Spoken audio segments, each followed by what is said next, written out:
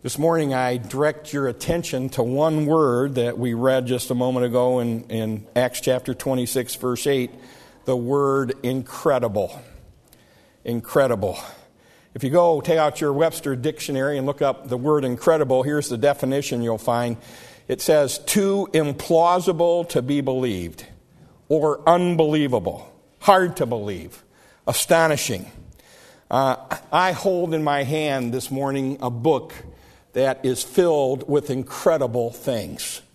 Things that are, from a human standpoint, implausible. Things from a human standpoint that are hard to believe. But I want to tell you this morning, I believe everything in here is true. I believe everything in here is factual, and regardless of how incredible it might be. For example, it's incredible to think that a guy could lead an army and march around city walls one time for 6 days, 7 times the seventh days, shout, blow the trumpets, and the wall fall down. That's incredible. It's incredible to think that somebody could build an altar on top of a mountain and pray, and God send fire from heaven, not only to consume the sacrifice, but the barrels of water they poured on it and the rocks themselves that the altar was made out of. It's incredible to think a little teenage boy could go before a giant of a warrior and kill him with one stone from his slingshot. It's incredible that Jesus could take 2 little fishes and 5 little pieces of bread and feed 5,000 men and all the ladies and the children that were in the crowd that day. All these things are incredible, but they're true. And so this morning I used that as an introduction to preach a sermon in the bulletin. I put the title of That's Incredible, but really my title is this. I didn't want to discourage you because I knew it was the Lord's Supper day and I knew I wouldn't have much time. But the real title of my sermon is The 7 Most Incredible Things in the Bible. The 7 most incredible things in the Bible. Now, I know I only got about 14 minutes left, so I do the math. I got 2 minutes to make each point. So you got to listen. You got to listen quickly. Let me have your attention this morning, and we'll get done pretty close to on time. Number 1, it's incredible that God knows us. Knows us. We might think that we are as insignificant to God as an ant is to us. When we see an ant coming up to summertime, the ants are going to come out. Some places they've already come out. But we might think that when we look at an ant, we don't know nothing about that ant. We don't know that ant's parents. We don't know where that ant was born. We don't know what kind of life that ant has lived. And we might think that we are just that insignificant as an ant is to us, that we are that insignificant to God. But I want to tell you this morning, that's not true. God knows all about you. He knows from where you sprung. He knows who your parents were. He knows the conditions in which you were brought up. He knows the kind of life that you've lived. Not in a general way like we know each other, but in a very specific way, God knows you and knows me as an individual. The Bible says in the book of Matthew, but the very hairs of your head are all numbered. God knows so much about you that He even knows how many hairs are on your head this morning. And as you lose them, He keeps track of those that you lose. And so He knows us. And again, I'm not talking about just God's favorites. I'm not talking about just 2 or 3 people that God's picked out to decide to know. He knows every person in that way. He knows the details of every person who has ever lived on the face of this earth. Our God knows that person as an individual. There's no secrets we keep from God. He knows every thought that we think. It's incredible that God would take the time to know each one of us. Number 2, it's incredible that He loves us. I mean, He knows us. He knows all of our sins. He knows all of our unrighteousnesses. He knows all the ways that we've fallen short of His perfection. But in spite of all that, it's incredible that God loves us. In Romans chapter 5, verse 8, the Bible says, "But God commendeth his love toward us, in that while we were yet sinners, Christ died for us." You see, there's not many people that love other people that way. I mean, most of us as people, we love people that love us. We love people that are deserving of our love. We love people that meet our expectations. But God knows us. He knows that we'll never measure up to his righteousness. And in spite of that, it's an incredible thing. It's hard to believe, but he loves us. Number 3, it's incredible that he left heaven to live among us. In the book of Philippians chapter 2, the Bible says this, talking about Jesus Christ, "Who being in the form of God, thought it not robbery to be equal with God, but made himself of no reputation, and took upon him the form of a servant, and was made in the likeness of men." Now, the technical term for that is the incarnation, where the God of heaven left heaven. He still was God, but he was also man. And he took upon him the limitations of man. One of the things our Sunday school lesson pointed out, I didn't mention in my lesson, but one of the ways he did that is when Jesus was on the earth, he could only be in one place at one time. I mean, as God, he can be everywhere. He's omnipresent. But when he took the form of a human, he could only be in one place at one time. And so he gave up some things about being God so that he could come, leave heaven, and come and walk among us. I love this story that Paul Harvey, and I know he's dead now, and I haven't listened to the one that took his place, and so I don't know if this tradition goes on, but I used to like to listen to Paul Harvey at Christmas time when he'd tell that story about the man that didn't believe in God, didn't believe in the incarnation, didn't believe that Jesus came and took the form of a man. And his wife and children were Christians, and it was Christmas Eve. And so they went to church to the Christmas Eve service. He stayed at home. A storm came up. He was sitting in the living room reading the paper, and he heard something begin to beat against his front window. And so he went over to the front door and flipped on the porch light, and there was a flock of birds that were trying to get in out of the storm that had arisen that Christmas Eve. And they saw the light in his window, and they were trying to get in and beating themselves against the window. This man, even though he wasn't a Christian, didn't believe in God, he felt sorry for the birds. And so he put on his coat and his boots and went outside and went to his barn and he turned off all the lights in the house and turned off the front porch light, thinking that if he went to the barn, opened the door, turned on a light in the barn, that the birds would go into the barn and get out of the storm. They didn't. They didn't.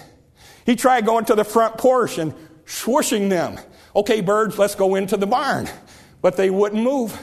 And he got to thinking, if I could only be a bird, if I could only speak bird language, I could tell them where to go to get out of danger to safety.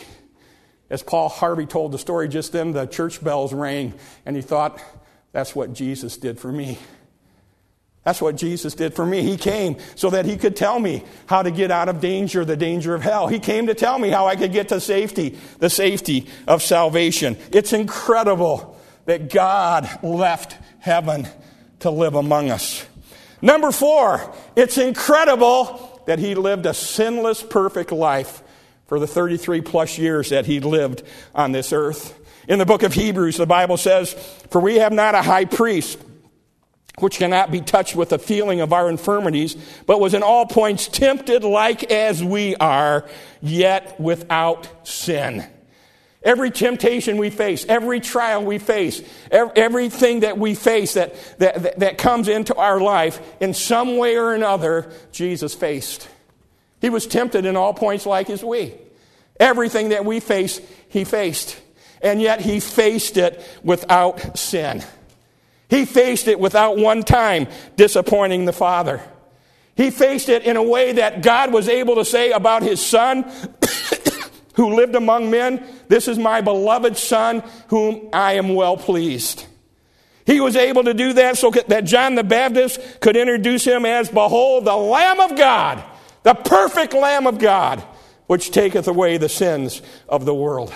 You see, the Jews every day, in the morning and in the evening, they would take a lamb without blemish. and they would kill that lamb as an offering. The Bible says that Jesus was our lamb, the perfect Lamb of God. It's incredible that he could do that. Number 5, it's incredible, implausible, hard to believe that Jesus died for our sins. Why did he go to the cross? It wasn't for any sin that he committed. It wasn't for any crime that he took part in.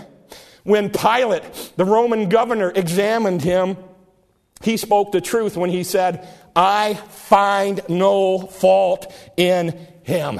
He didn't go to the cross for his sins. He didn't go to the cross for his transgressions. He went to the cross for ours. He went to the cross for our sins, for our iniquities, for our transgressions. In the book of Isaiah, the Bible says, but he was wounded for our transgressions. He was bruised for our iniquities. The chastisement of our peace was upon him, and with his stripes we are healed.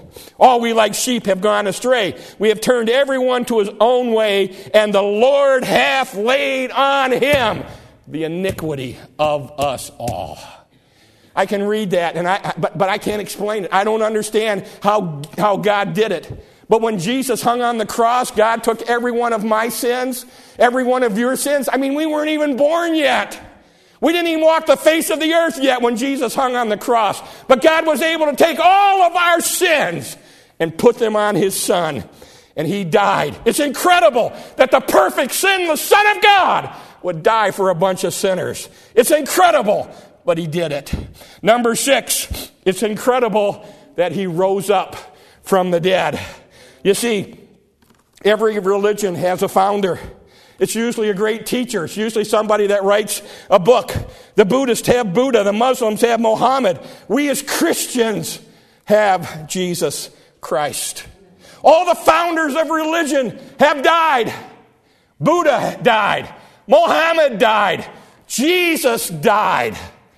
But there's one difference between the founder of what we believe and the founder of every other religion that people believe in. You go to Buddha's grave this morning, you'll find his rotting remains. You go to Muhammad's grave this morning, you'll find his rotting remains. But you go to the grave, you will not find the remains of our Savior, Jesus Christ. He arose. He's alive. He's not dead. I don't know about you, but I want a religion that has a living Savior. I want somebody to believe in that died and came back, defeating death, defeating sin. It's incredible. He arose. And then number 7, it's incredible how easy God made it for us to appropriate what Jesus did for us on Calvary. It's incredible how easy he made it. You see, we don't have to pay for it. We don't have to turn over a new leaf to get it. We don't have to get baptized to get it. We don't have to join a church to get it. Now look, I think all those things are a good thing. I think when you get saved, you ought to start living right. And if you don't think I believe that, you ought to come on Wednesday night. We're talking from the book of Romans. God expects every Christian to live right, to walk in the straight and narrow way. But that's not a requirement for our salvation. I mean, if God waited for us to live a perfect life, none of us would be saved. And he doesn't expect us I think you ought to get baptized after you get saved as a way of identifying with Christ. But salvation does not depend on baptism. I think you ought to join a Bible preaching church when you get saved. But our salvation does not depend on joining a church. God made it so easy. All he said, you want to be saved? Believe on the Lord Jesus Christ. Put your faith in him. Depend on him, what he did on Calvary. In Acts chapter 16, verse 31, Paul and Silas told the Philippian jailer, believe on the Lord Jesus Christ, and thou shalt be saved. In John chapter 1, verse 12, the Bible says, but as many as received him, to them gave he power to become the sons of God, even to them that believe on his name. When I worked at General Motors, every now and then, Debbie, my wife, and I, we got to host a dealer trip. These were trips that parts managers at GM dealerships won by selling parts. And every once in a while, they would organize these trips and take the parts managers on these trips, and they would need somebody from home office, so to speak, to go and serve as a host. And so we got to go a couple times. I remember the time we got to go for a week to Australia. Long flight, and they put us up in a real fancy hotel and fed us, 3 good meals a day and all sorts of sightseeing and all that other stuff. And at the end of the week, I went down to the front desk to check out. Now, usually, if you're on a trip on your own, when you go down to the front desk, that's when you have to settle the bill. I mean, they usually demand a credit card before the thing starts, but I didn't give them a credit card when we checked in. But I had to go down to the front desk to check out. And they presented me a bill. I can't remember the exact number, but it was thousands of dollars. I mean, it was a pretty expensive trip. And there was a stamp on it that said, paid in full. They said, Mr. Manning, all you got to do to finish this trip is sign your name. That you basically have reviewed the charges and you understand that they have been paid for by somebody else. Just sign your name and everything's done. That's how easy God made it for us. You see, Jesus Christ paid the bill in full. There's no additional charges that we have to pay. Now, I could have said when I went down to the front desk, oh, no, I don't want somebody else to pay. Let me take out my card and I'll pay it myself. I would have been pretty stupid to do that, but I could have done that. Let me tell you something else. I think it was a Hyatt hotel. When I went to check out, they didn't ask me, hey, did you join our Hyatt Rewards Club? They didn't ask me that. They didn't say, hey, by the way, did you go swimming in our pool? They didn't ask me that.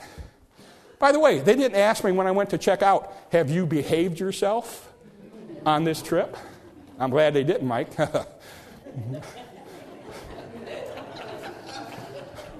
I behaved myself, but I'm glad nobody asked me. They didn't ask me none of that stuff. They said, just sign your name. Just sign your name. Been paid for. That's what God does for us. He didn't ask us to join something. He didn't ask us to pay for it ourselves. He didn't ask us to live right before we get saved. He just says, just come and receive it. Believe it. And it's yours. It's yours. Paid in full by the Lord Jesus Christ.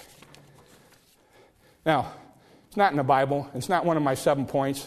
But let me tell you one more thing as I close that I find incredible. I find it incredible that there might be some here this morning that would reject him and would reject the price that he has paid for our salvation. There may be some here this morning, you know you're a sinner. You know you stand guilty before God. You know if you got what you deserved, you go to hell and burn in hell forever and ever. You've heard the gospel.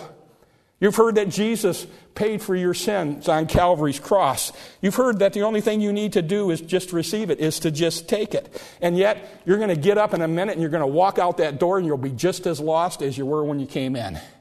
In a minute, you're going to get up and you're going to walk out that door and you're going to be headed for hell just as much as when you came in. To me, that's incredible. It's incredible that anybody would choose death over life. It's incredible that anybody would choose hell over heaven. It's incredible that you could reject somebody that loved you so much that he gave his life and died on Calvary for you. It's incredible. Why don't you just receive him today? Why don't you just take the gift of salvation that he offers to you today? The Bible says today's the day. The day is the day of salvation. Now is the accepted time. There won't be an easier time for you to come to Jesus Christ in your whole life than right now. Because if you reject him today, the next time you hear the gospel, it'll be harder for you to come to Christ. Would you come today? He knows you. He loves you. He lived among us without sin and died in our place, but rose again. And he's made it so easy for us to come and get salvation. Would you come? Let's pray together. Father, thank you for making it so easy. Thank you for making it so easy that even the little children that are back in the back, as Adam preaches to them, they can understand what they need to do to get saved. I pray for the people in this room. I pray every single person in this room, Father, knows what it is to be saved. And if by chance there's one or two people here that have never received Christ as their Savior, I pray, Holy Spirit, that you would just help them understand that there's no other way that they can come. Jesus said, I'm the way, the truth, and the life. No man cometh to the Father but by me. Help them to understand He is the only way to be made right with you. And help them this morning, right where they sit, to say, Lord, I'm a sinner. I know I deserve hell, but I believe that Jesus paid for my sin. And right now I'm asking Him to be my Savior. I pray, Father, that if they say that prayer, that in just a second they'll walk the aisle and share their decision with us so that we can rejoice with them. I pray if they need help making that decision, that they'll walk the aisle so we could take the Bible and show them from the Bible how to ask Jesus to save them. Just please, Father, bless this time of invitation. Use it to build your kingdom. I pray all this in Christ's name. Amen.